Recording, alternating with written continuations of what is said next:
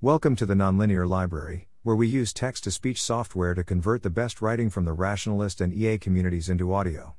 This is How Real Moral Mazes in Bay Area Startups, published by G Gordon Worley III on April 3, 2022 on LessWrong. How real are moral mazes? That is, how much is it the case that middle management is all about internal status competitions rather than about doing real useful things for the business? In general, I don't know. I'm not going to do a survey of businesses to figure this out. But I can say a bit about what I've seen and heard about from friends working in software startups in the SF Bay Area. Context: I'm a senior staff software engineer at a growing startup. This is a job I roughly describe to people as engineering middle management. I'm not a director or VP, so not literally middle management, but my level is director equivalent and I have a similar scope of responsibility within the org, multiple teams that are part of a group. I'm responsible for the group rather than individual teams. I've also talked to a lot of people in similar roles past and present through work relationships, friends, and interviewing candidates. So, the natural question is, how real do I find moral mazes to be? Short answer, I mostly don't see them. I don't think this is some naivety on my part, either. I've seen and heard of cases where they were starting to grow, and the people responsible were transitioned to other roles. My theory: startups don't have a lot of time for bullshit, even as they are growing fast and have the most opportunity for bullshit to creep in, because bullshit can be the difference between a successful exit with large upside and making nothing, cf. WeWork, Theranos, etc. So if you're not doing something that directly drives impact for the business, people will notice and not let you get away with it because it's a waste of precious resources needed to make money. This leads me to a key theory: moral mazes won't exist in places where the actions of individuals have a lot of impact on the success of the business. There's simply too much at stake for everyone to let anyone get away with moral maziness. There's a bit more of moral maziness at established tech companies that are no longer startups. But even there it's not strongly of the types V talks about, even at companies that suffer from the problem of more engineers than problems to solve. There's just not enough cultural tolerance for bullshit to let moral mazes flourish. I think this is thanks to the orgs being staffed with engineers and former engineers who will walk if the bullshit factor gets too high. However, there's a related thing going on in middle management that is real but is not strictly mazes, and that's Goodharting. Here's what I tend to see happen. The business puts in place some process to ensure everyone is incentivized to do what is best for the org. Some examples: using metrics to determine success, KPIs. Using deltas on metrics to determine success of projects. Using consistent employee evaluation rubrics. Using consistent interviewee evaluation rubrics. Global stack ranks of business priorities. These all have the best of intentions, and do, I think, generally produce better results than would be otherwise achieved without such mechanisms. If every team just did what they wanted, for example, rather than work that can be easily measured, I suspect that would make it much easier for things like moral mazes to spring up, as teams would work on fun things that would help them grow their org and keep their people happy but wouldn't actually help the business.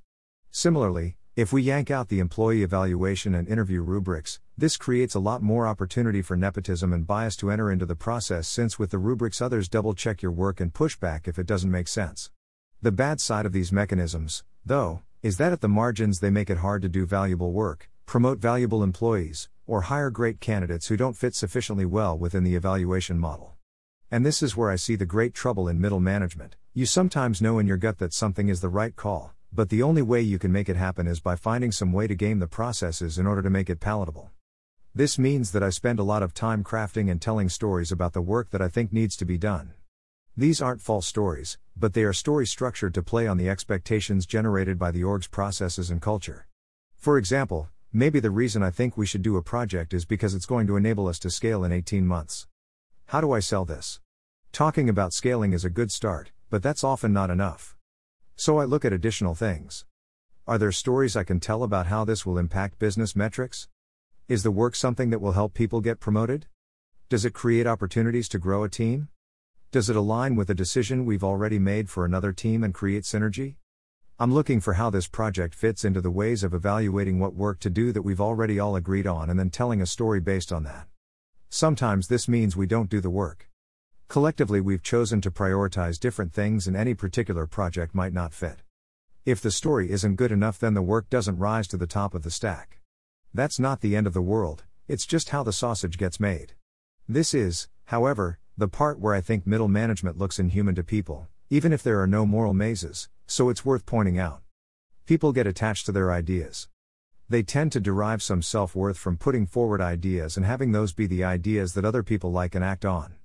To succeed in middle management, you've got to give that up.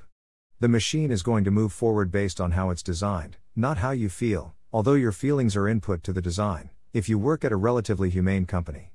If it kills your pet project because it's not going to maximize the right metrics, so be it, that's how the system is designed. Sometimes this will be the wrong call and that will feel bad. On the other hand, sometimes you'll be asked to work on a project that you know is going to fail, but you can't convince anyone of this fact until after it's already failed. Such is the cost of a system that can't do the impossible and eliminate all false positives and all false negatives.